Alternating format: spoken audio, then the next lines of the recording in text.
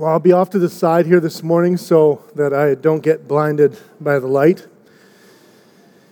And my name is Trev. If you're brand new to Urban Grace, the majority of you may not be because this was a hard place to get to, but I'm so excited and encouraged how many people showed up on a Sunday morning in a different part of town. Just for one Sunday, we will be Suburban Grace here. We're just outside of the cusp, and so welcome to Suburban Grace this morning.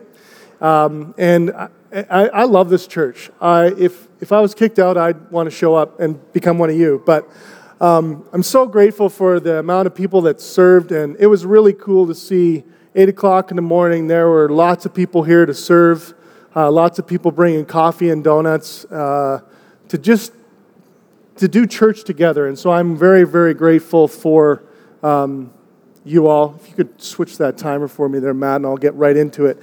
Great text this morning. I hope you can hear me and it's not too bad of an echo. But a great text. Turn in your Bibles to Exodus chapter 34. And if you don't have a Bible, would you just raise your hand and someone can bring you one? If that's your first Bible, we'd like you to keep it. But if it's not, then maybe go ahead and return that so we can use it again next week. And I'm going to be in Exodus chapter 32, 33, and 34. It's a great passage, and we're in a series called The Father God. And what we're trying to do with this series is really take a look at some of the attributes that are kind of specifically attributed to God the Father. This is impossible to understand without kind of this idea of the Trinity. Even when I say that word Trinity, some of you, your minds start bending and melting down, because it's a hard concept to understand. This idea that God reveals himself as one God revealed in three persons, the Father, the Son, and the Holy Spirit. It's very difficult for us to get our minds around, but there's reasons why God wants to reveal himself on this level. And what we want to say about the Father-God sort of issues is that when God starts to reveal himself, the first way he really reveals himself is as a Father. As a Father, as a God, as a supreme being over all things. And then as time kind of moves on, the story of God, we get to the New Testament, what's called the New Testament or the New Covenant, and he reveals himself as Jesus. Jesus is known as the Christ or the Messiah. Christ isn't his last name, is actually his Savior name. So Jesus the Messiah, so he had a physical name, but he's also a Savior. And then Jesus reveals that God wants to work in us and through us and be revealed to as the Holy Spirit. And so that's why when we baptize people, we baptize them in the name of the Father and the Son and the Holy Spirit. That's why when we sing, you'll see different aspects of God. And this idea that what the Father God brings specifically is very important. And we've been in a series for a bit, and this is the third week, and we talked about God's holiness and God's sovereignty, because I think these are starting places. You notice it's Old Testament material as well. That means the first part of the Bible as God begins to reveal himself. And this is really important to us because these are the starting points in some ways of God's revelation about himself. As anyone in any culture kind of before ours, they have general concepts of who God is and that he's other than or separate from. That wasn't a difficult concept for the majority of people to understand up until basically Western culture decided to show up and said, no, we think we've got the corner on how spiritual things work. But these ideas of God's holiness and God's sovereignty are very important to build upon. But you know what's very unusual? This next element of God, that God is merciful. That's not a common thing.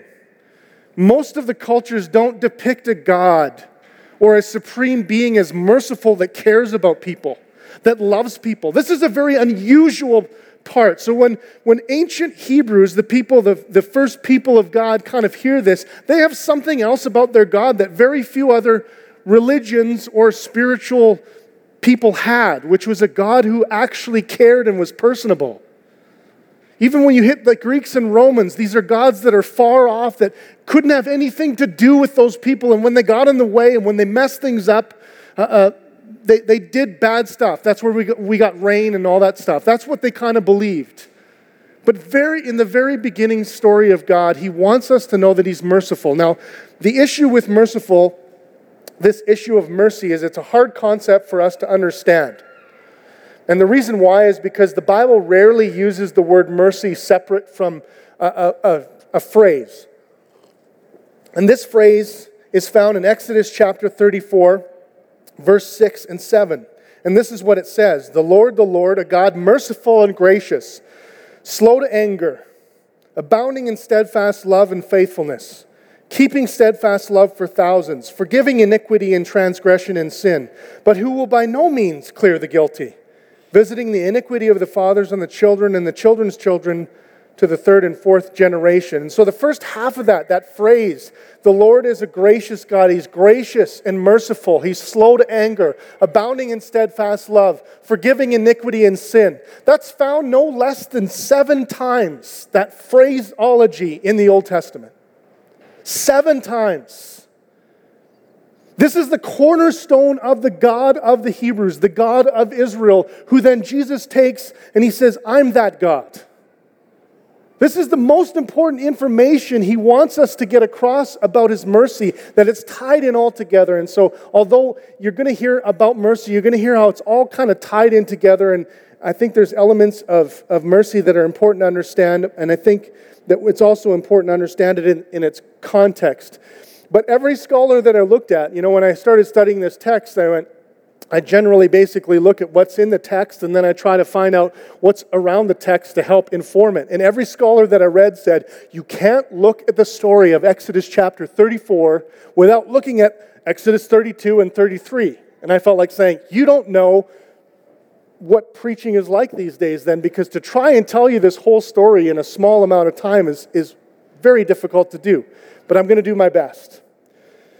And it's such an important text that I think it's got great value. So let me just kind of dig in and retell you the story. There's not going to be a lot of illustration this morning, but the whole text is an illustration. The whole story kind of shows us. So right at the very end, if you're hanging with us for a bit, I think you'll really catch the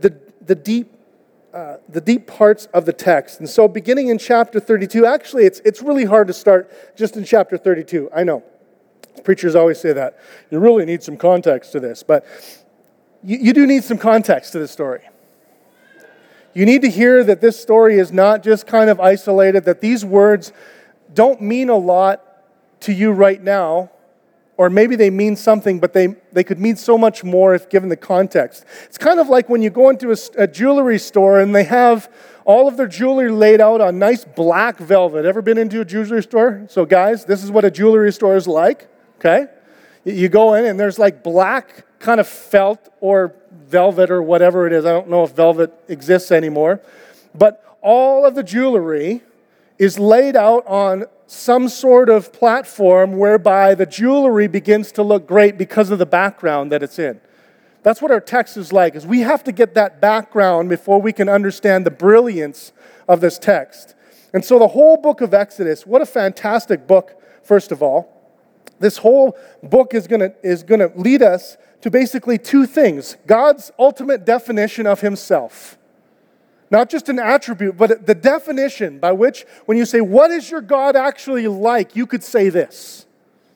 It's a good thing to memorize. And then Moses, which I think is the proper response. That's it. There's not really a lot of application, not 5 points on how to live your life better, but all I want to do is show you who I think God is revealing himself to be and then saying, I think we can respond like Moses responds. And so if you start in chapter 32, you're kind of halfway through the story, but ultimately the whole book of Exodus is an amazing story about how God miraculously saves his people out of slavery in Egypt for worshiping. In fact, what happens is the first 12 chapters or so of Exodus are the story of God working through a man by the name of Moses, a chosen leader. He was essentially the mediator between God and people. And God decides to choose Moses, who has both Egyptian characteristics because he grew up in the Egyptian palace, but he's actually a Hebrew person by ethnicity. And so he's got these 2 things going for him. He knows both worlds. And God chooses Moses to work through him because what he wants to do is he wants to reach the leader of the Egyptian people, Pharaoh. And he wants to be the go-between between Pharaoh and his people. And so what he does is he wants to reveal his glory to Pharaoh and his glory to Israel. And what he does is he sends a number of plagues that basically say to Israel and to Egypt, I want my people to leave slavery, and I want them to go out into the desert, and I want them to worship me. In fact, some of us don't realize that that's actually a big part of the phrase that Moses uses to Pharaoh. If you've watched The Prince of Egypt, anyone seen The Prince of Egypt? Okay. You hear this phrase, let my people go. Have you ever heard that? Like watch some Old Testament movie, let my people go? Okay, that phrase is unfinished actually. Because the actual way that Moses talks to Pharaoh is, let my people go that they may worship me. Interesting. He doesn't just say, I want to take these people out of slavery, but he says, I want to save them from slavery, but I want to save them to worship. He's creating a people who know how to worship God properly, who know and understand who the God of the universe is. And then as people watch this group of people, Israel, as they watch them worship, they will then too want to worship the same God. That's been his plan from the very beginning. And so Moses has this interaction between Pharaoh and all these great, amazing plagues, and essentially it's all marked by something called the Passover, which was this miraculous event where the last plague was actually the killing of the Egyptian firstborn, unless you slaughtered a lamb, took its blood, and wiped it on the doorposts. And therefore, when the Spirit of God came over the people, and he saw that someone's innocent blood had been shed on behalf of the firstborn of that family, he passed over your household. Celebrated every year, still to this day, by Jews. We even at Urban Grace, we love some of the elements of this because the imagery is so important. We sang about the lamb this morning, how Jesus is the lamb. That imagery comes directly from the Passover. And so, in doing this, God sends his people out of Egypt and into the desert where he is going to develop a worshiping people. And there's something very specific about the way that he did that, because there he was going to deliver to them the words of worship. You and I might know them as the 10 Commandments. Anyone heard of the 10 Commandments? Also known as the 10 Words. These words are God's description of himself and his standard by which his people, if they want to love and worship him, must obey. And God actually had specific instructions to Moses as he takes them out into the desert, and he says, all the people are going to stay here. Moses, I want you to come up to the mountain, and I want to deliver my word to you on the mountain, and then you will mediate and bring my word back to the people. And so even in that description, you see an understanding of God's holiness. Holiness is the Bible word for separate. We talked about this, and if you have questions about holiness, you should go back on our website or our YouTube channel, and you can hear about God's holiness. But this kind of shows the holiness of God.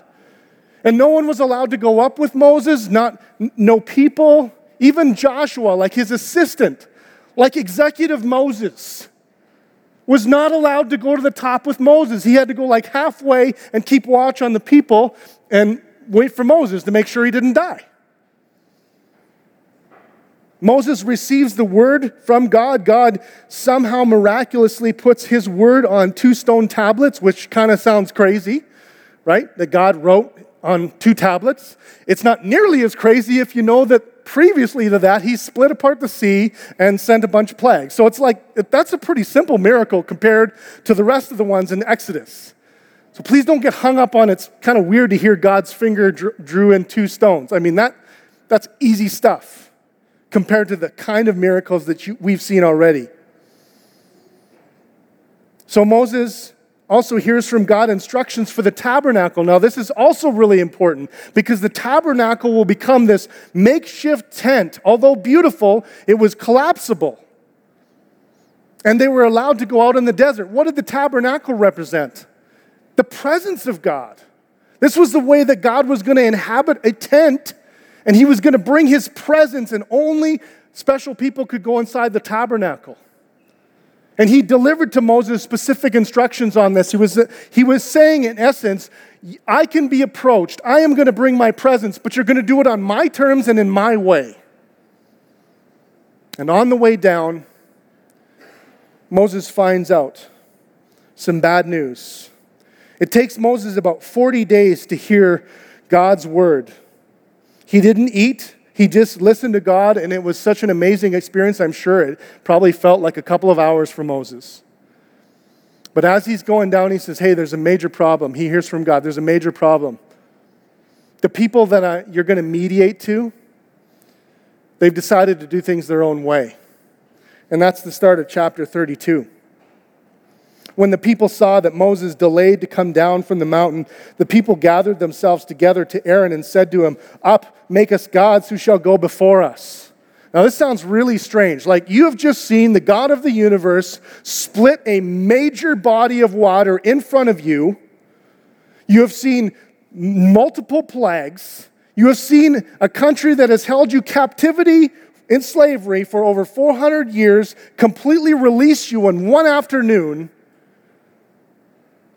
And in 40 days, you get a little impatient with what God's doing, and you start to make alternative plans. I think we see this and we're like, what a bunch of idiots. How could they be so forgetful? And I think it's helpful for us not to see them as forgetful, but they panic. You ever done that? You ever panic?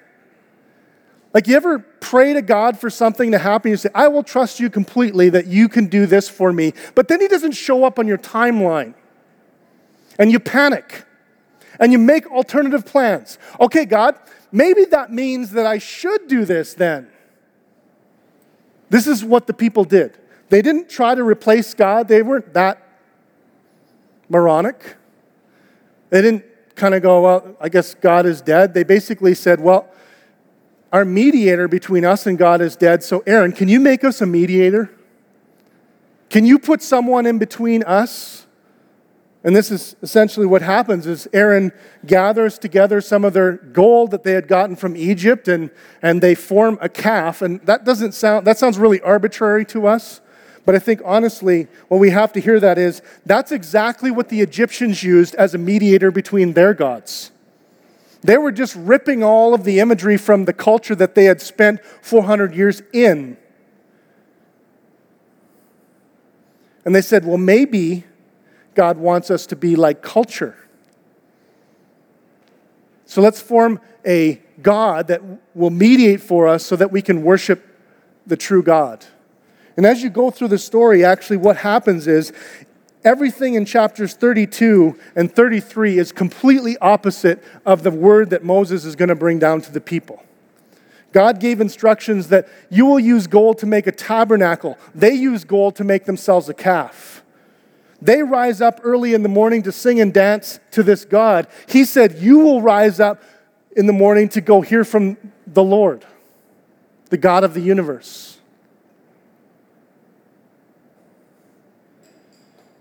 You can imagine that God's not pleased at all. It's completely opposite. I don't know if you've ever done this, but there are times in my life where I've asked my children to do something and they do the complete opposite. Ever happened to you?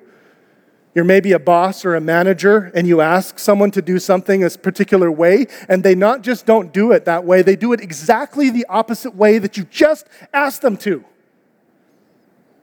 What happens to you when that happens? Inside, do you start to boil like me? You're like, I told them that they need to do it this way. I just told them. I hear that in my household all the time. I just told you to do this. You did complete opposite of what I just told you to do. I think that's how we need to read this text. And there's all kinds of blame game going on. Moses comes down. He knows this is happening, but he's like Aaron, who, by the way, is his brother and his right-hand man as well.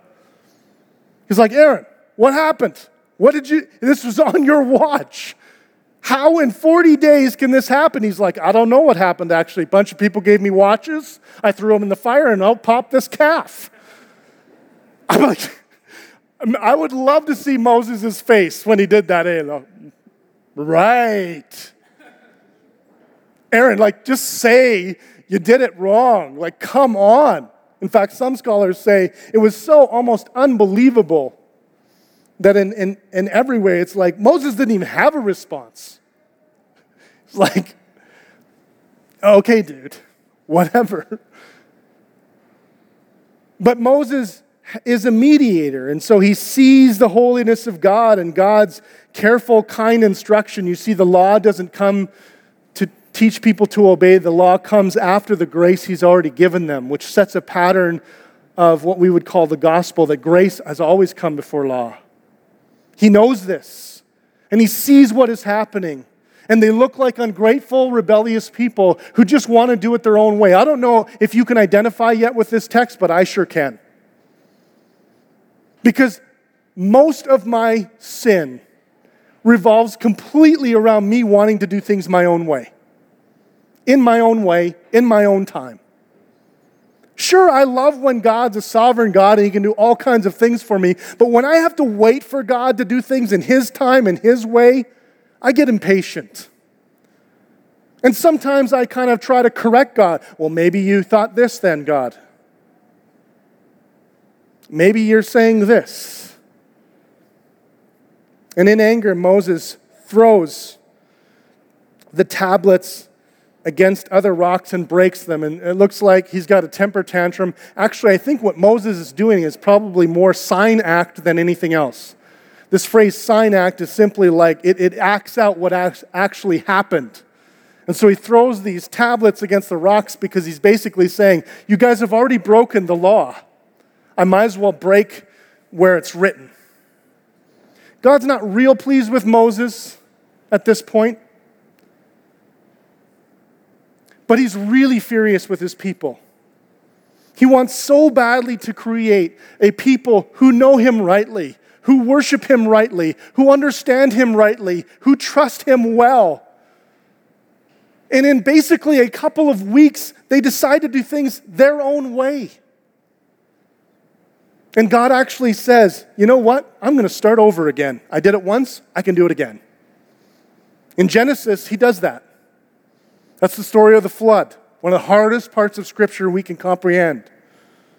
But essentially what God does is he says, I'm going to start over again. And I'm going to show you that it's not my fault, it's actually your fault. And guess what Moses does? Moses doesn't say, get him, God, like I probably would, right? That's how we are. We're like, get him. You know, sometimes you hear a good message, maybe in church, or you hear something positive, and you think it's not for you, you think it's for the person that you should have invited today. You're like, oh yeah, can't wait till pastor preaches that because he'll get those suckers. Moses said, please, God, don't do it. Don't do it.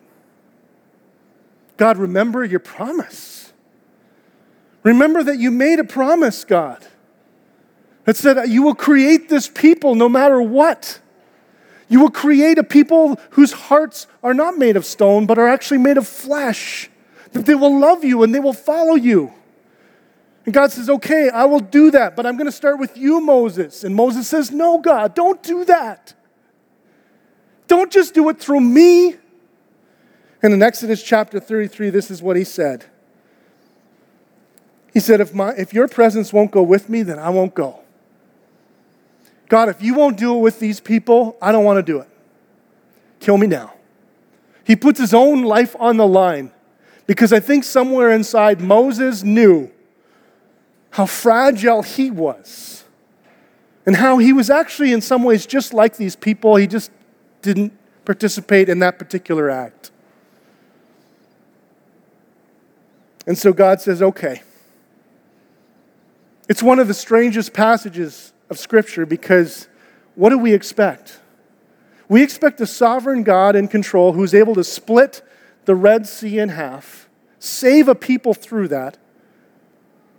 A God who is so powerful he could send plagues when and where he wanted to and how he wanted to and how long he wanted to. That this God listens to the prayer of a man who simply says, please, God, be who you are. I think it's such rich encouragement for us. It's why we pray in the morning. It's why we ask for mercy, because we've seen God do this before. And God says, okay, I will. I will. But here's what I'm going to do. I'm going to get you to repeat the activity. So Moses, and this is chapter 34, verse 1. The Lord said to Moses, "Cut for yourself 2 tablets of stone, like the first. And I will write on the tablets the words that were the first tablet, which you broke." I think that's God's way of getting a dig on Moses, actually. I'll do it again because you broke the tablets. "Be ready by the morning and come up in the morning to Mount Sinai, the place where he originally got the word of God. And present yourself there to me on the top of the mountain. No one shall come up with you, and let no one be seen throughout all the mountain. Let no flocks or herds graze opposite that mountain." That's literally a repeat of what has just happened. God's doing it all over again. So Moses cut 2 tablets of stone like the first. And he rose up early in the morning, which is something basically in parallel the people did. They rose up to play. That's what it says in chapter 32. And went up on Mount Sinai as the Lord had commanded him, and took in his hand 2 tablets of stone. And the Lord descended in the cloud and stood with him there and proclaimed the name of the Lord. So doesn't that make a little more sense? I know it took a long time to tell that story. But on the heels of the people's complete and opposite disobedience, this is how the Lord responds. Like so many of us are used to seeing the Old Testament God as a God of anger, as a God of wrath, as a God that can't wait to pour out all of his hatred on us for all of the things we've done wrong, that he's crouching at our door, waiting for us to make mistakes so he can smite us with lightning. Any of you grew up with that image? You're afraid to sin because God might strike you to death with lightning? Feels like I grew up in a church where that seemed to be kind of the general consensus about God. And if there was any time that God could have said he was in the right and done that, this would have been it. In fact, there's some activities in chapter 33 that are weird, to say the least, where he asked the priest to be involved with killing his own people as a way of discipline. I can't get into all that. But you would think that God says, okay, who's in charge here? That's what I expect to hear in the text. Okay, this is the last time I'm going to say this. You ever have your parents say that to you? It's the last time I'm warning you. I've said that for the last time, kids. Next time, you get put in a corner. Something my dad never said. No, he doesn't. What does he say? He proclaims himself. The Lord, the Lord. The Lord, the Lord. Sorry, Matt, can you turn to the second point there? For those of you who are just getting used to this idea, I'm halfway through. It says, the Lord, the Lord. That's all caps maybe in your Bible. That means Yahweh. That's his salvation name. That's not just a description. That's what he does. It quite literally translated means I am. It's a statement that he exists before us. I mean, that would be an impressive name to bring upon to a boss on your first day in an interview, right? What's your name? I am. I existed before you. I don't need to say any more. It's what God is saying when he describes himself as Lord or I am. I am. I'm not even going to define that for you. I just am.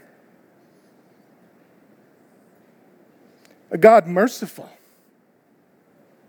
and gracious, slow to anger, abounding in steadfast love and faithfulness, keeping steadfast love for thousands. Some translations read for thousands of generations. A generation is almost always referred to as a 40-year deal. Thousands of generations. Forgiving iniquity and transgression and sin. Does that sound like an angry God to you? Does that sound like a God who is waiting to bring his wrath upon you? He finishes off by simply saying, but who will by no means clear the guilty, visiting the iniquity of the fathers on the children and the children's children to the third and fourth generation. I want to go through this with you. And really, all I want to do is us to slow down and catch a glimpse of this God. The Lord, a God merciful and gracious. Next slide, Matt. Merciful and gracious. What are these words, mercy and grace? Sometimes we get confused and they're almost always in combination, but they're kind of not exactly, they fit together. Mercy is God's goodness towards those who are in misery and distress, towards those who are crying out for help. In some ways, the image comes to me like of a homeless person who asked me for change, who are just asking for help. They don't deserve it. We haven't wronged one another. There's no negative history between us, but they're asking me for help. And if I give them change, food, it's not an act of grace, it's actually an act of mercy. God merciful. He wants to help. He loves to be asked. I want you to see and understand prayer like this. Not as prayer as like the cosmic prayer machine where you just plug in quarter prayers and pull the lever to keep God happy, but as a way of saying, there is a God, He is over all of the universe. He is so holy that you couldn't even exist if you actually got in contact with Him, who says, ask me for help. It's amazing. I can't even read this without crying. Because these words, over and over again in my head, all week long, I'm like, oh, nothing tells me more I'm not like God than this phrase, these phrases. Do you feel that? You feel like, oh, that is so far from me? Like, are you there for people when they ask for help? Sometimes. What if it's not convenient for you? What if you don't really like the person? What if they ask for help and they've just done opposite of what you told them to do? How about then? How willing are you to be helpful? But our God's not like that. Grace, what's grace? Grace is God's goodness towards those who deserve punishment. It's kind of the opposite. So mercy is receiving what we don't deserve, and grace is not receiving what we do deserve. Does that make sense? These people have disobeyed God. They agreed with Him. They said, yes, create us to be a people who worship you. And then they said, no, we don't want to do it your way. One of the scholars said, you can't imagine anything worse that they could have done to God. It may not seem like that from the text, but if you read this text slowly, if you read through the book of Exodus, you will see that everything that they did was polar opposite of what God just had asked them to do. And when He wants to define Himself, what does He say? I can't wait to show you how powerful I am. No. He says, I'm a God who's gracious. I won't give you what you deserve. Moses, come up the mountain. Let's do this again. We'll deliver the word again. It's amazing. When we say that Jesus Christ brings grace to us, this is what we're talking about. This word grace is so important to us, we actually even named our church after it. Urban Grace is not just a slick name for a church. It is why we have a church. The next one, slow to anger. I think this is the one that gets me. I don't know about you. Can anyone stand up and say you are slow to anger, honestly? I don't think there's anyone here who's like this. I've driven on the Deerfoot with some of you. I've driven on the Deerfoot with me. All week long. All that's happened to me is like I was in the wrong and I can't wait to show that person I'm in the right. Had an incident this week. Somebody yelled at me. I don't think they should have. And do you know what I spent Saturday and Friday doing? Winning every imaginary argument I've had with them in my head. You ever done that? I said to Leslie, guess how many arguments I've won this week with that person? She's like, all of them? I'm like, 20 for 20. I'm not slow to anger. I am quick to anger. Nothing is more surprising to me than this slow to anger business. It takes way too long to get under God's skin. He's like, I know you did opposite of what I wanted you to do. But I'm going to keep going. I'm going to keep revealing. I want you to hear this for those of you who struggle with this, who habitually sin, and you are afraid of God all the time. And most of your relationship God is based upon fear. And you ask forgiveness not because you're really sorry, but because you're afraid of God, that He might actually bring His wrath down. I want you to hear this. He does not have a short fuse. Can I say that again? For those of you and I who need to hear that, God does not have a short fuse.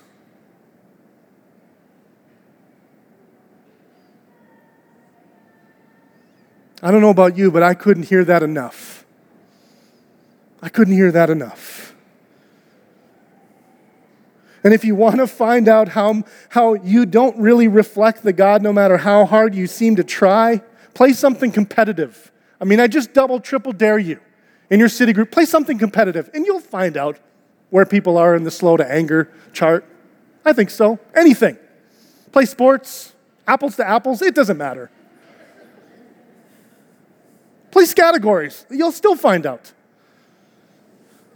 Drive. Move slowly through a neighborhood where everyone is trying to go fast. You'll find out really quickly who's slow to anger. Our God is not like this. Our God is not like this. Keeping steadfast love next for thousands. For thousands. Matt, you can go ahead and turn that. For thousands of generations. Abounding in steadfast love. Go back. Webster's dictionary defines the word steadfast, meaning firmly fixed in place, immovable, not subject to change. Hallelujah. That's a Bible word for like sweet.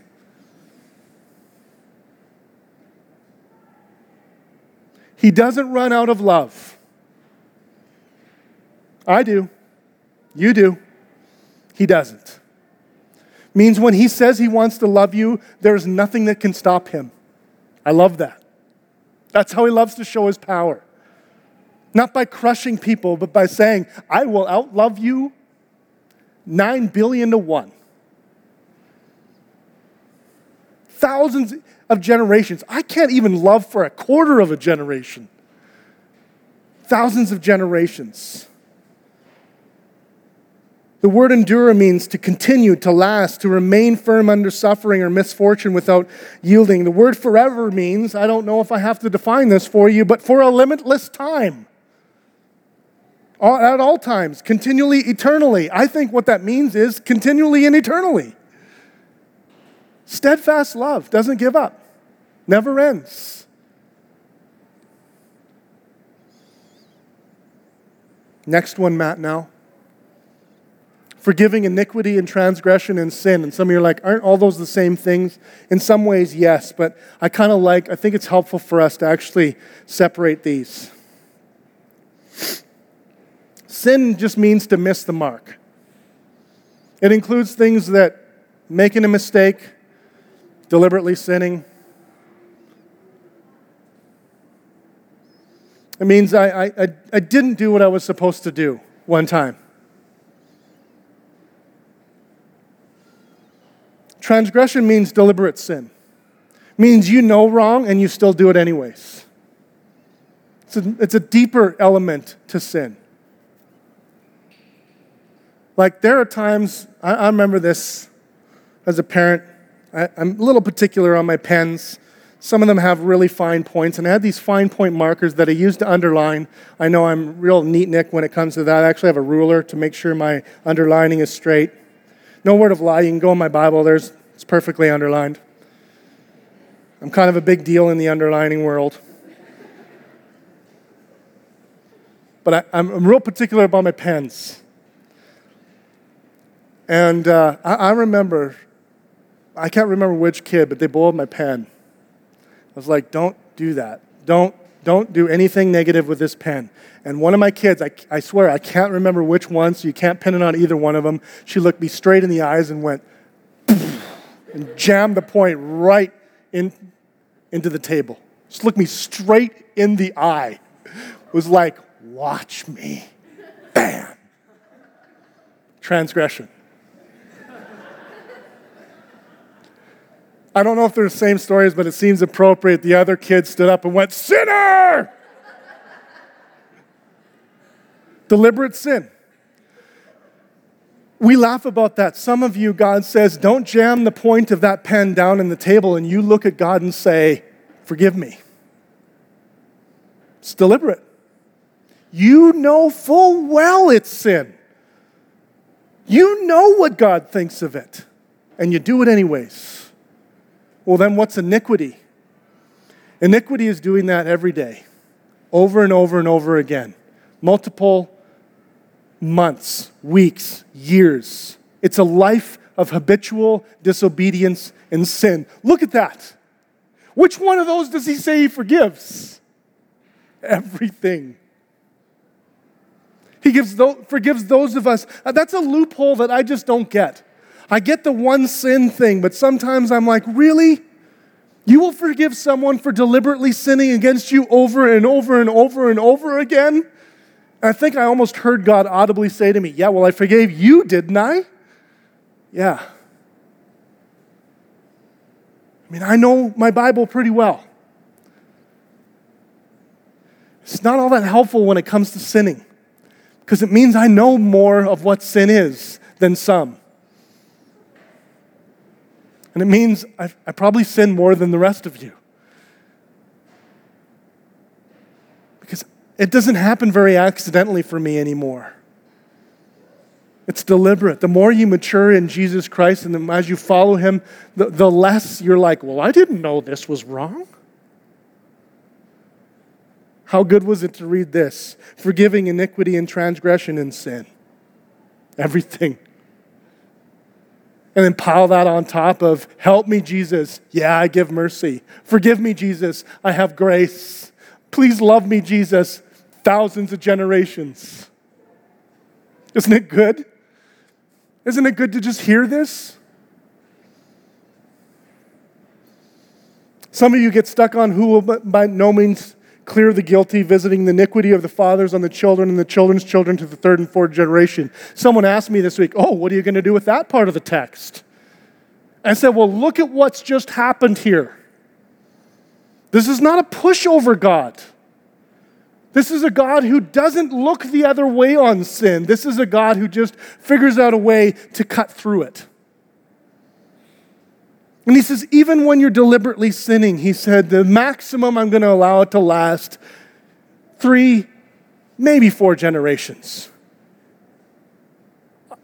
It should be the other way around.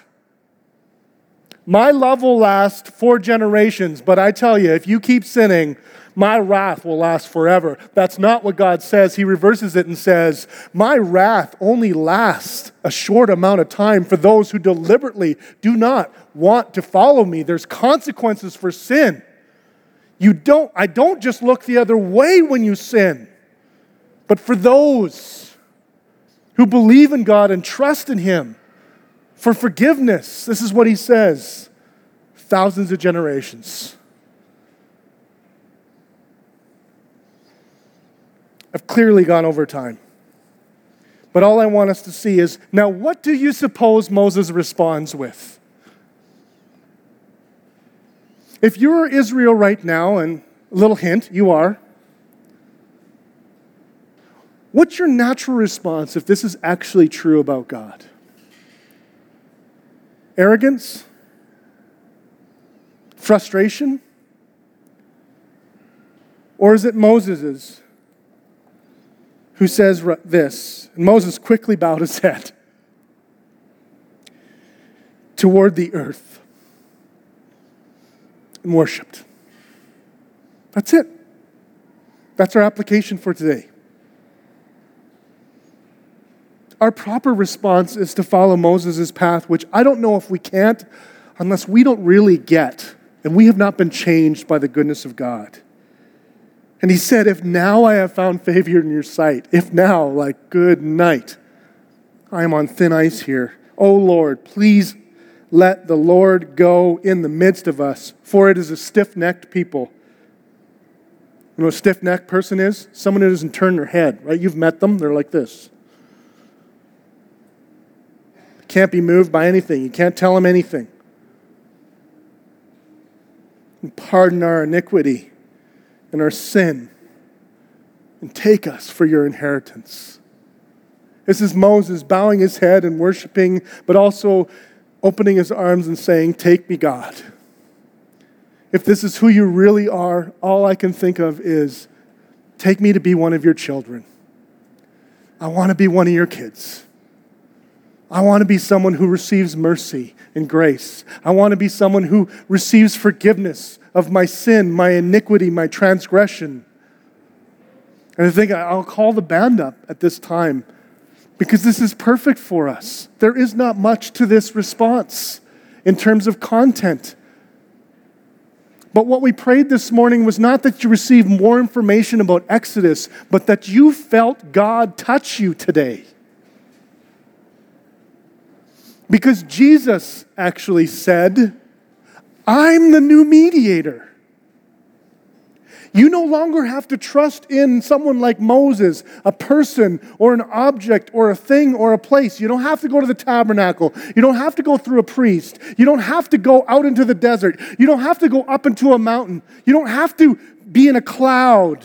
You don't have to do all these rituals. You don't have to sacrifice people. I will be your mediator, and it will be once and for all. And if you trust in me, you receive everything. You receive that God. It's a loophole that honestly never gets old for me. And as we gather, I think it's perfect for us to celebrate the Lord's table today. I mean, we do it every week, but I think this is perfect for us. And we can say, why are we here this morning? I think it's cool we got a building. It's great. We're so thankful to Bill and his team who allowed us to be here, and Legacy Kitchens. But why are we ultimately here? Not because we're good at rallying partners or volunteers, or we have musicians, or we have nothing better to do, but because of Jesus Christ, who with his own body and his own blood stood in the gap and took all of what we should have taken, like Israel, upon his shoulders on a cross like that, and said, I will stand in the gap for the people that I love. These elements simply remind us of the broken body, that's the bread, and the shed blood, that's the cup. That this is how you have access to this God. And Hebrews chapter 4 says, let us boldly ask for grace and mercy in time of need because of what Jesus has done. So let's see this as an act of asking God for his grace and his mercy as we celebrate together.